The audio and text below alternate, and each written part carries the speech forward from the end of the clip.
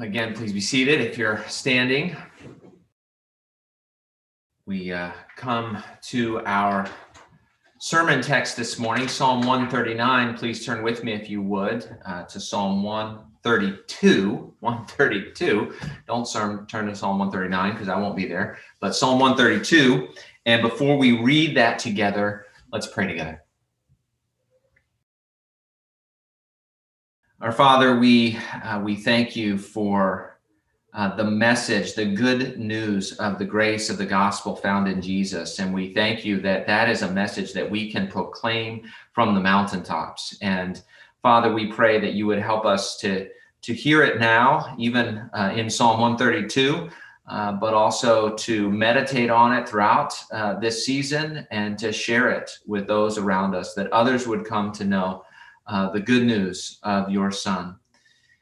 Father, be with us now. Pour out your Spirit that we would have ears to hear, eyes to see, and minds to grasp, hearts to receive the depth of your grace. We pray these things in Jesus' name. Amen. Again, Psalm 132.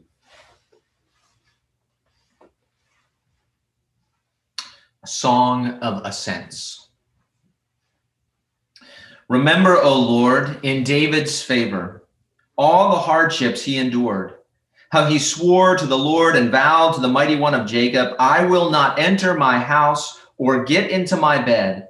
I will not give sleep to my eyes or slumber to my eyelids until I find a place for the Lord, a dwelling place for the mighty one of Jacob.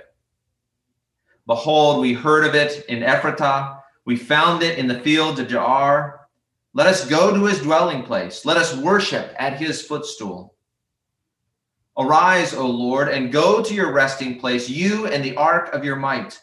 Let your priests be clothed with righteousness, and let your saints shout for joy. For the sake of your servant David, do not turn away the face of your anointed one. The Lord has sworn to David a sure oath from which he will not turn back. One of the sons of your body I will set on your throne. If your sons keep my covenant and my testimonies that I shall teach them, their sons also forever shall sit on your throne. For the Lord has chosen Zion. He has desired it for his dwelling place. This is my resting place forever. Here I will dwell, for I have desired it. I will abundantly bless her provisions. I will satisfy her poor with bread. Her priests I will clothe with salvation, and her saints with shouts for joy.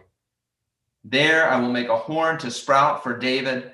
I have prepared a lamp for my anointed. His enemies I will clothe with shame, but on him his crown will shine.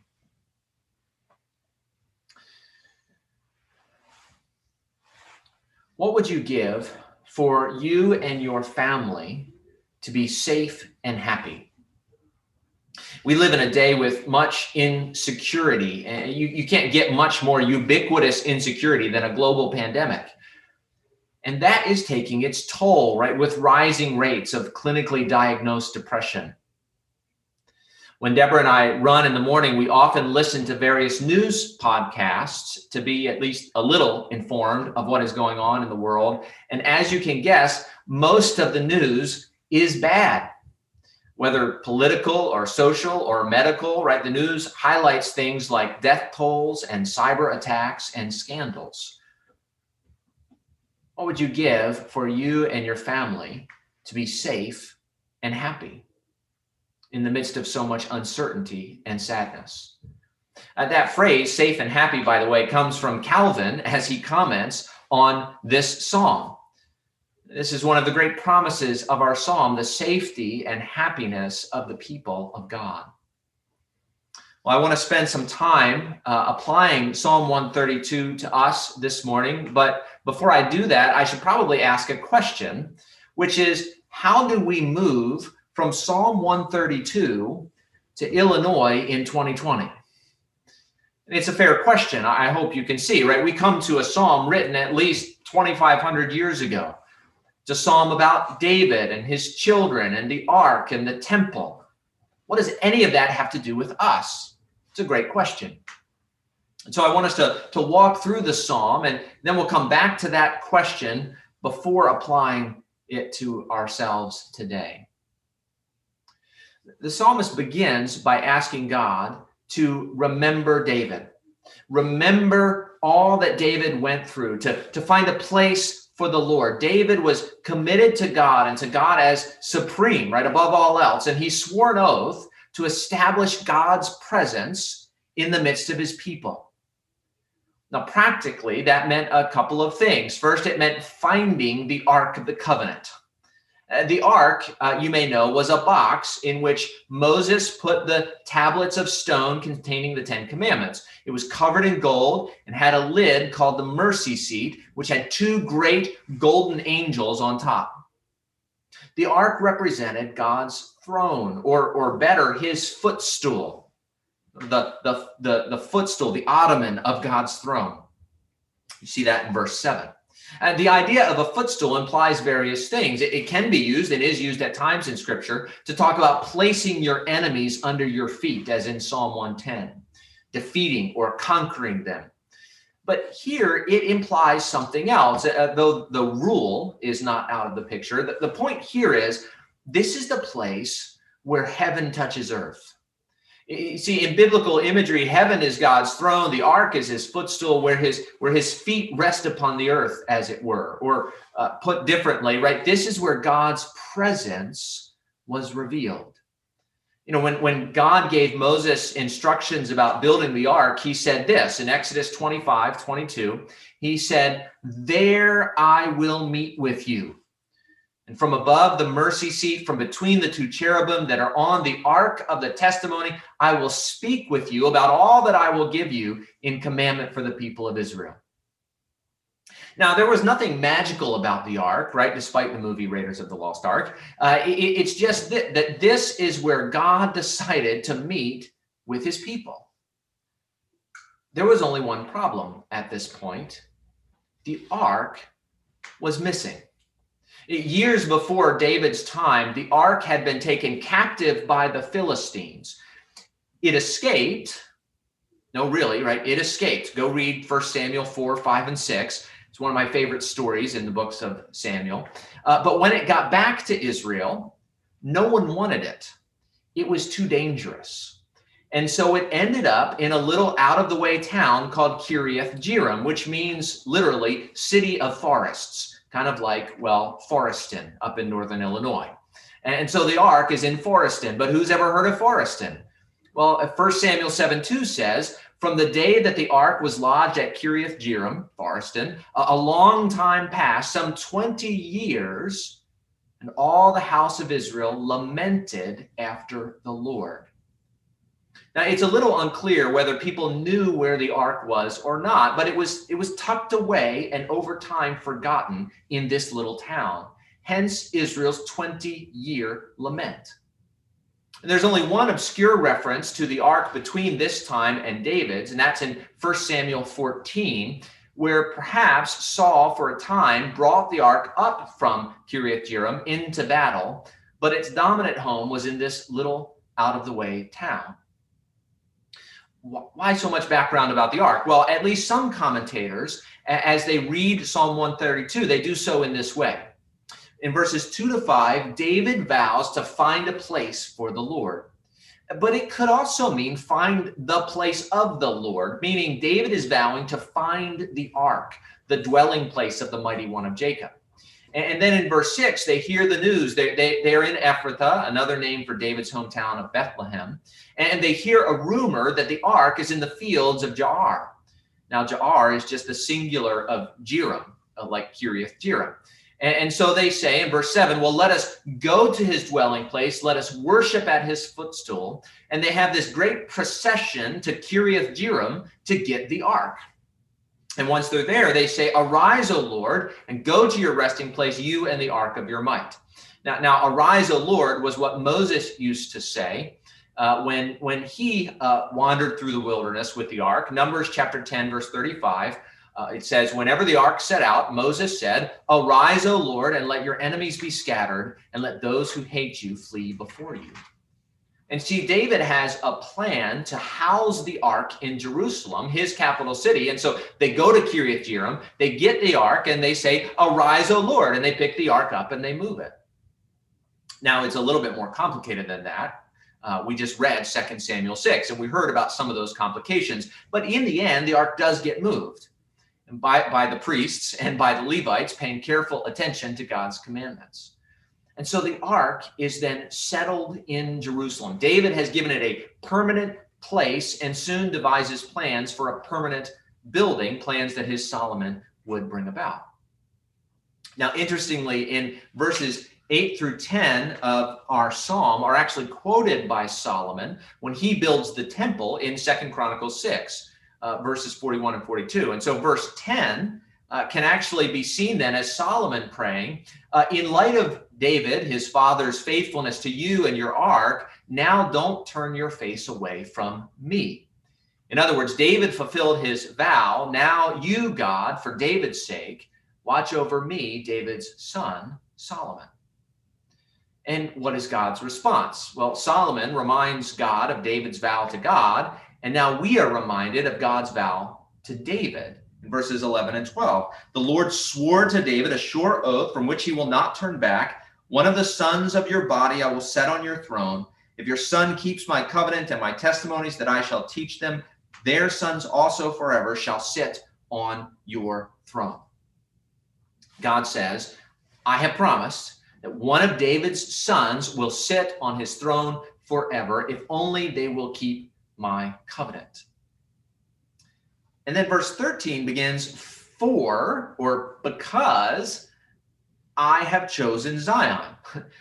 Zion is another name for Jerusalem. And it seems God's promise to David is intermingled or tangled up in God's choosing of Zion. Maybe God had thought Zion needed a king, right, to protect and watch over it. But we see, or maybe flip that around, right? God or David conquered Jerusalem because God had chosen it. But whatever the case, God says he has indeed chosen Jerusalem, and so he will bless her, her poor, her priests, and her saints, and yes, even her king, David. A horn will sprout and flourish, horns representing military might, right? Think of a ram's horns, which are used for battle.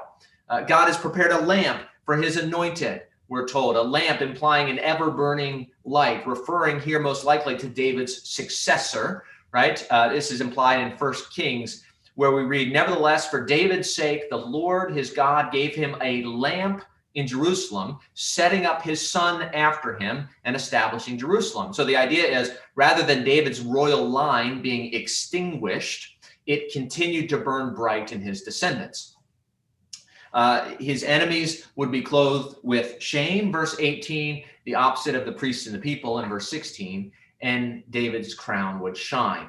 And all of this imagery of clothing and shouts for joy, of a horn and a lamp and a shining crown, just shows sort of the glory and the wonder of God's people. Zion would be like one continual festive procession under David's rule and God's blessing. So that brings us then to our question, which is, how do we move from Psalm 132 to Illinois in 2020, right? What does David and the Ark and Solomon and Zion and this festal procession, what does all of this have to do with you and me? Now, on the one hand, you could say nothing, right? We're not David. We're not David's descendants. We don't worship God at his Ark or in the temple or in Jerusalem. And of course, that's all true enough. But we need to slow down and think about this for a minute, right? When we look at Scripture, we find God works in predictable ways, meaning that he sets patterns in the Old Testament, which are repeated throughout and fulfilled in the New. So, for example, God raises up leaders in the Old Testament, first judges and then kings who lead and save God's people. And eventually God raises up Jesus, right? The great king who leads and saves God's people. God established a priesthood in the Old Testament to offer sacrifices and intercede on behalf of the people, until eventually he sends Jesus, our great high priest and sacrifice, who offers himself for our sins once for all and intercedes with the Father on our behalf. God dwells in the midst of his people, first in the Garden of Eden, and then in the tabernacle, and later the temple. But all of that points forward to God dwelling with us in the person of his Son, who is called Emmanuel, God with us. Who then, of course, Jesus, when he rises from the dead and ascends into heaven, pours out his Spirit that he might dwell in us in the church, the new covenant temple dwelling place of God. And you get the point, right? God establishes these official patterns in the old covenant, which are later repeated and ultimately fulfilled in Jesus. Well, this psalm teaches us that David established a place for God in the midst of God's people, and so brings blessing to God's people as a result. And God, in turn, made promises to David and his offspring. Well, when we get to the New Testament, we read that Jesus is the Son of David, right? The Son who is greater than his Father, according to Psalm 110, verse 1. He comes to do what David did, but in even greater ways than David could ever imagine. And so Jesus comes to establish God's presence in the midst of God's people and so bring blessing. And God, in turn, establishes Jesus' throne as the faithful Son of David, who will sit on the throne forever. Jesus has established God's presence in the church, and we now benefit from his work under his rule. Which, of course, brings us back again to this psalm. And what we're going to see is, as we think about how this psalm applies to us, right, is that if you want God's presence blessing, look to the Messiah, the Son of David. Look to Messiah's faithfulness, look to Messiah's promises, and look to Messiah's presence. That's our outline for this morning. That if you want God's presence blessing, look to the Messiah, the Son of David. Look to the Messiah's faithfulness, look to Messiah's promises, and look to Messiah's presence. So first, look to Messiah's faithfulness. The caricature of Christianity, and it is a caricature, is that Christianity is a religion for good people, right? A bunch of good people get together on Sunday morning to celebrate how good they are and how much God loves them for being good. My uncle, before he died, told me that he didn't go to church because he didn't feel good enough. And of course, there's something profoundly true and something profoundly mistaken in that sentiment. Right? The truth is, none of us are good enough. Psalm 24 says, "Who shall ascend the hill of the Lord, and who shall stand in his holy place? He who has clean hands and a pure heart, who does not lift up his soul to what is false and does not swear deceitfully, he will receive blessing from the Lord and righteousness from the God of his salvation." Now, if we are thoughtful, we always come to the question, well, how clean do my hands have to be? And how pure my heart? In other words, how good is good enough? None of us is good enough. My uncle's sentiment was profoundly true, but it was also profoundly mistaken. Because the church is not a place for good people. It is a place for grace. The psalmist begins by asking God to remember David in verse 1. Remember, O Lord, in David's favor. Remember David's promise to establish a place for God among his people. Remember the hardships David went through to make it happen. Notice the psalmist doesn't say, remember my faithfulness. Remember what I endured, what I vowed. No, but remember David. Why would he do that? Well, because the kings, right, and especially David, stood for and represented the people of God. David was their head, their leader. And just like today, right, I mean, even in mundane circumstances, right, if a CEO of a company commits a crime in his role as CEO, right, the whole company is bound to suffer. But if he does well in his job, the whole company will likely thrive. Or if a president declares war on another country, our whole country is at war. But if he brokers a peace deal, our whole country is at peace. And so it was with David. He represented the people. His actions mattered on a grand scale, even before God.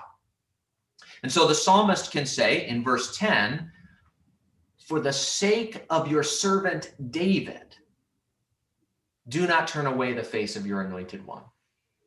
meaning for David's sake, don't turn me away. Not for my sake, not because I've done anything wonderful, but for David's sake, because he was faithful to you and kept his promises. Well, when we come to our God, what do we say? We don't come in our name. We don't say, God, look at me, I've been so great. We don't come in David's name. The truth of the matter is, David, after all, was a flawed person like us. But we come in the name of great David's greater son. We say, for Christ's sake, don't turn me away. Remember the hardships he endured in his humiliation, in his incarnation, in his rejection, in his crucifixion. Remember how Jesus did not rest until he established a place for God in our midst. Remember how Jesus first was that place, right? The ark of God where God met with his people, Emmanuel, God with us. Remember how Jesus then cleansed the people by his blood, consecrating us as a holy temple, and then poured out the Spirit so that God might dwell among men. Remember all that Jesus did, and don't turn away from me. Now you might wonder, what right do we have to read ourselves into verse 10? Right? For the sake of your servant Jesus, do not turn away the face of your anointed one, right?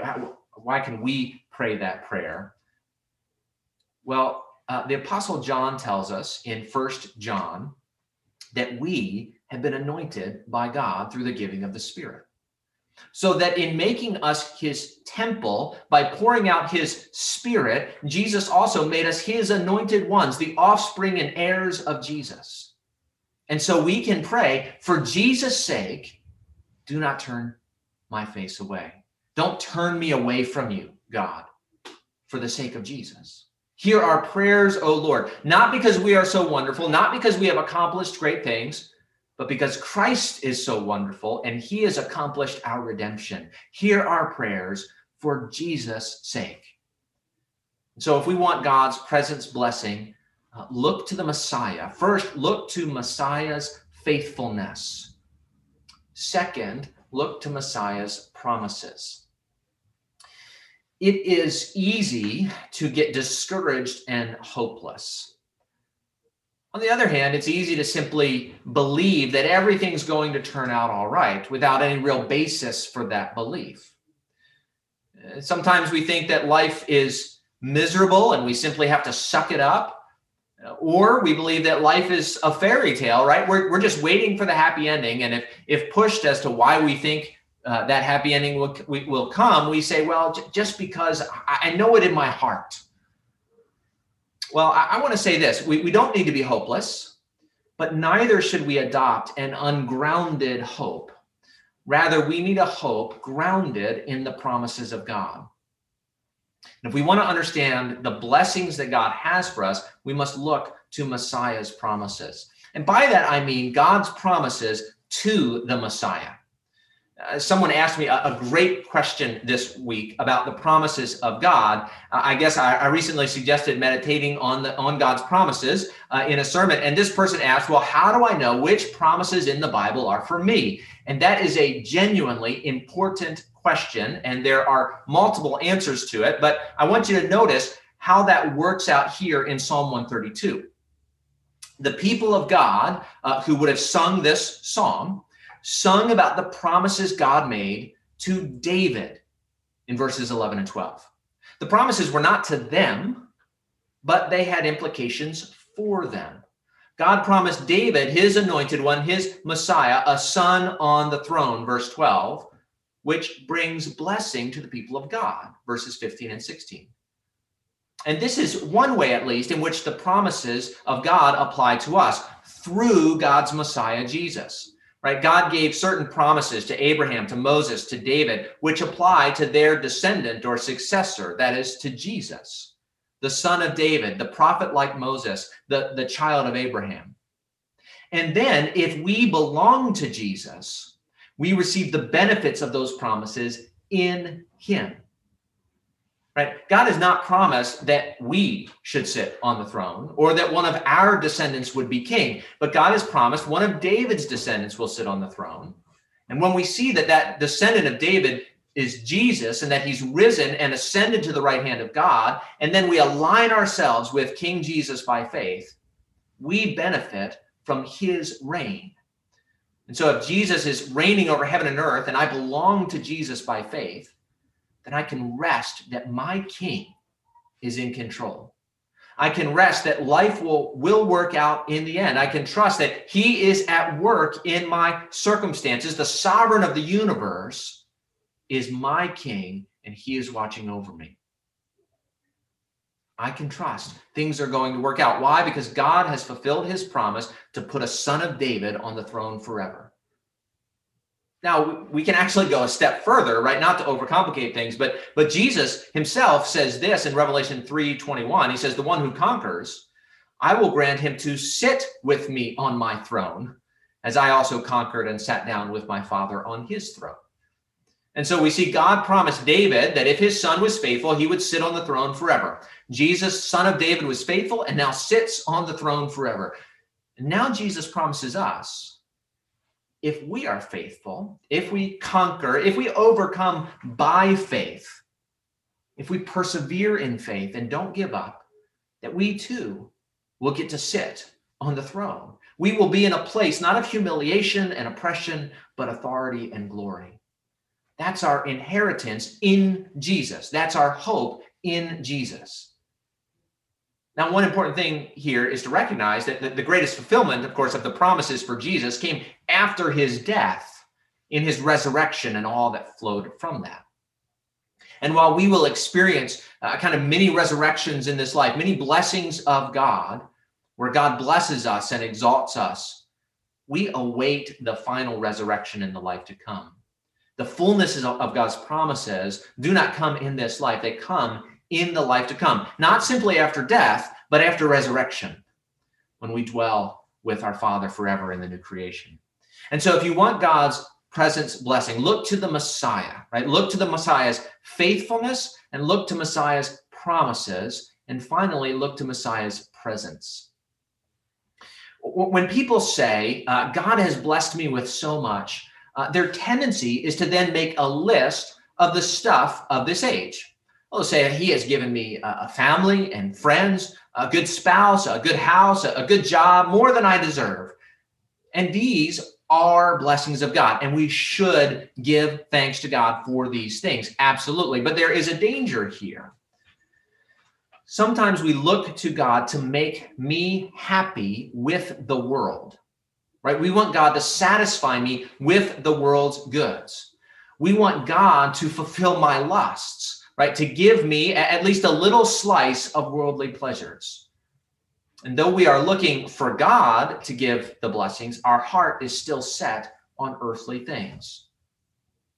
But what is promised in our psalm and so often celebrated in the scriptures is not mere indulgence of earthly appetites, but the presence of God himself in our midst. And so verses 13 and 14, for the Lord has chosen Zion. He has desired it for his dwelling place. This is my resting place forever. Here I will dwell, for I have desired it. You see, what David set out to do in verses 2 through 8 was God's plan all along. And there's possibly a bit of wordplay here even. God says in verse 12 that David's descendant would sit on his throne. And then in verses 13 to 14, the psalmist uses the same root to talk about God's dwelling place and the place that he would dwell. In other words, you could say Psalm 132 verses 13 and 14 like this: for the Lord has chosen Zion. He has desired it for his seat. This is my resting place forever. Here I will sit, for I have desired it. So God is going to seat one of David's descendants on the throne, and he himself will take up his seat. God himself will take up his seat in Zion. Now, of course, we know, right? We know now on this side of the cross and the resurrection that those are actually not two different things. Jesus is both God and man. And by sitting on God's throne, the Son of David and God himself has taken his seat. And by pouring out the Spirit from the throne of God in heaven, Jesus has taken up his seat in the church, his people, the new covenant temple. Now, the real value here for God's people, the real benefit, the real blessing, if I can talk about it like this, right? The real value is not material goods, but the presence of God in the midst of his people, Emmanuel, God with us. And yet, even in this psalm, God's presence overflows into other blessings. Verses 15 and 16. I will abundantly bless her provisions. I will satisfy her poor with bread. Her priests I will clothe with salvation, and her saints will shout for joy. God's presence overflows with God's pleasant presence in Zion, in Jerusalem, overflows with blessing to the people of Zion. Now, this, by the way, is where Calvin talks about God's people being safe and happy in verse 16. Safe because God has clothed them with salvation, saved them from their enemies, happy because God has caused them to shout for joy. He has given us a reason to rejoice through our deliverance from our enemies and our renewed communion with him by his presence in our midst. Jesus has saved us from our enemies of Satan and sin and death by his death on the cross for our sins. He has taken up residence in our hearts by the gift of the Holy Spirit. God the Father has caused Jesus to be victorious in his resurrection. He caused his horn to sprout, and he will continue to be victorious until the gospel reaches every tongue, tribe, and nation under heaven, and Jesus returns to bring peace forever. God the Father has prepared a lamp for David in his son Jesus, and a lamp for Jesus in the church. We are the light of the world, Jesus says. We shine brightly for Jesus in the world, that his name, his glory would not be extinguished. And while Jesus' enemies will be put to shame on the last day, his crown will shine like the sun. Whatever the good news of forgiveness, wherever the good news of forgiveness in his name is proclaimed, Jesus' glory will shine. Jesus is the great blessing of God for his people. Right? He brings with him innumerable other blessings, of course, right? Forgiveness, right standing with the Father, the work of the Holy Spirit in our hearts, power to live a new life, a loving community in the church, God's daily fatherly care and provision, the hope of the resurrection. And we can hope for these things and wait on these things, but we must keep our eyes on him. If you want God's presence blessing, look to the Messiah. Look to Messiah's faithfulness. Look to Messiah's promises. Look to Messiah's presence. Know that in Jesus, God will not turn you away. Know that in Jesus, God has already been faithful and will remain faithful to all who are in Jesus. And know that in Jesus, God is with us and will bless us both now and in fullness in the age to come. Let's pray. Our Father, help us to look to you. Help us to look to your Son, Jesus, great David's greater Son, our Messiah, our anointed one, the one who has received the fullness of your promises in his resurrection and ascension and being seated at your right hand in power and glory, the one who has poured out your presence on the church that you might be with us and in us, that we might receive the blessing of God dwelling in our midst. Help us to rejoice in that, to delight in that, and to serve you in light of it. We pray these things in Jesus' name. Amen.